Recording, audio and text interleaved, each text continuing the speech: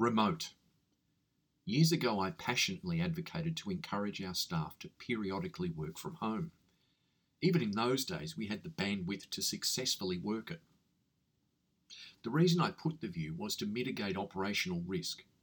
With no premonition of a pandemic, I was concerned about staff recognition, retention, energy preservation, and mental health, predicated by crippling commutes to the office, caused by seemingly perpetual traffic chaos. Remember those days, stuck on the C5 car park? I always found it mildly amusing.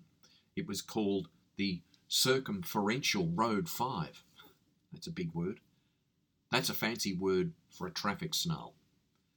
As we contemplate never returning to office work, renewing office leases, building our own or a home office hybrid, one thing is for sure for me.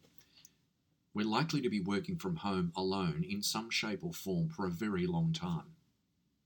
For inspiration, here's a piece from an authoritative source, Korn Ferry, a global organisational consultancy firm, which poses the question, evolution or revolution, reimagining remote work.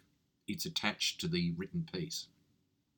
I thought Korn Ferry's perspective on applying work preferential personas and new models for remote work most interesting. Hope you do too. Bye for now and have a great day.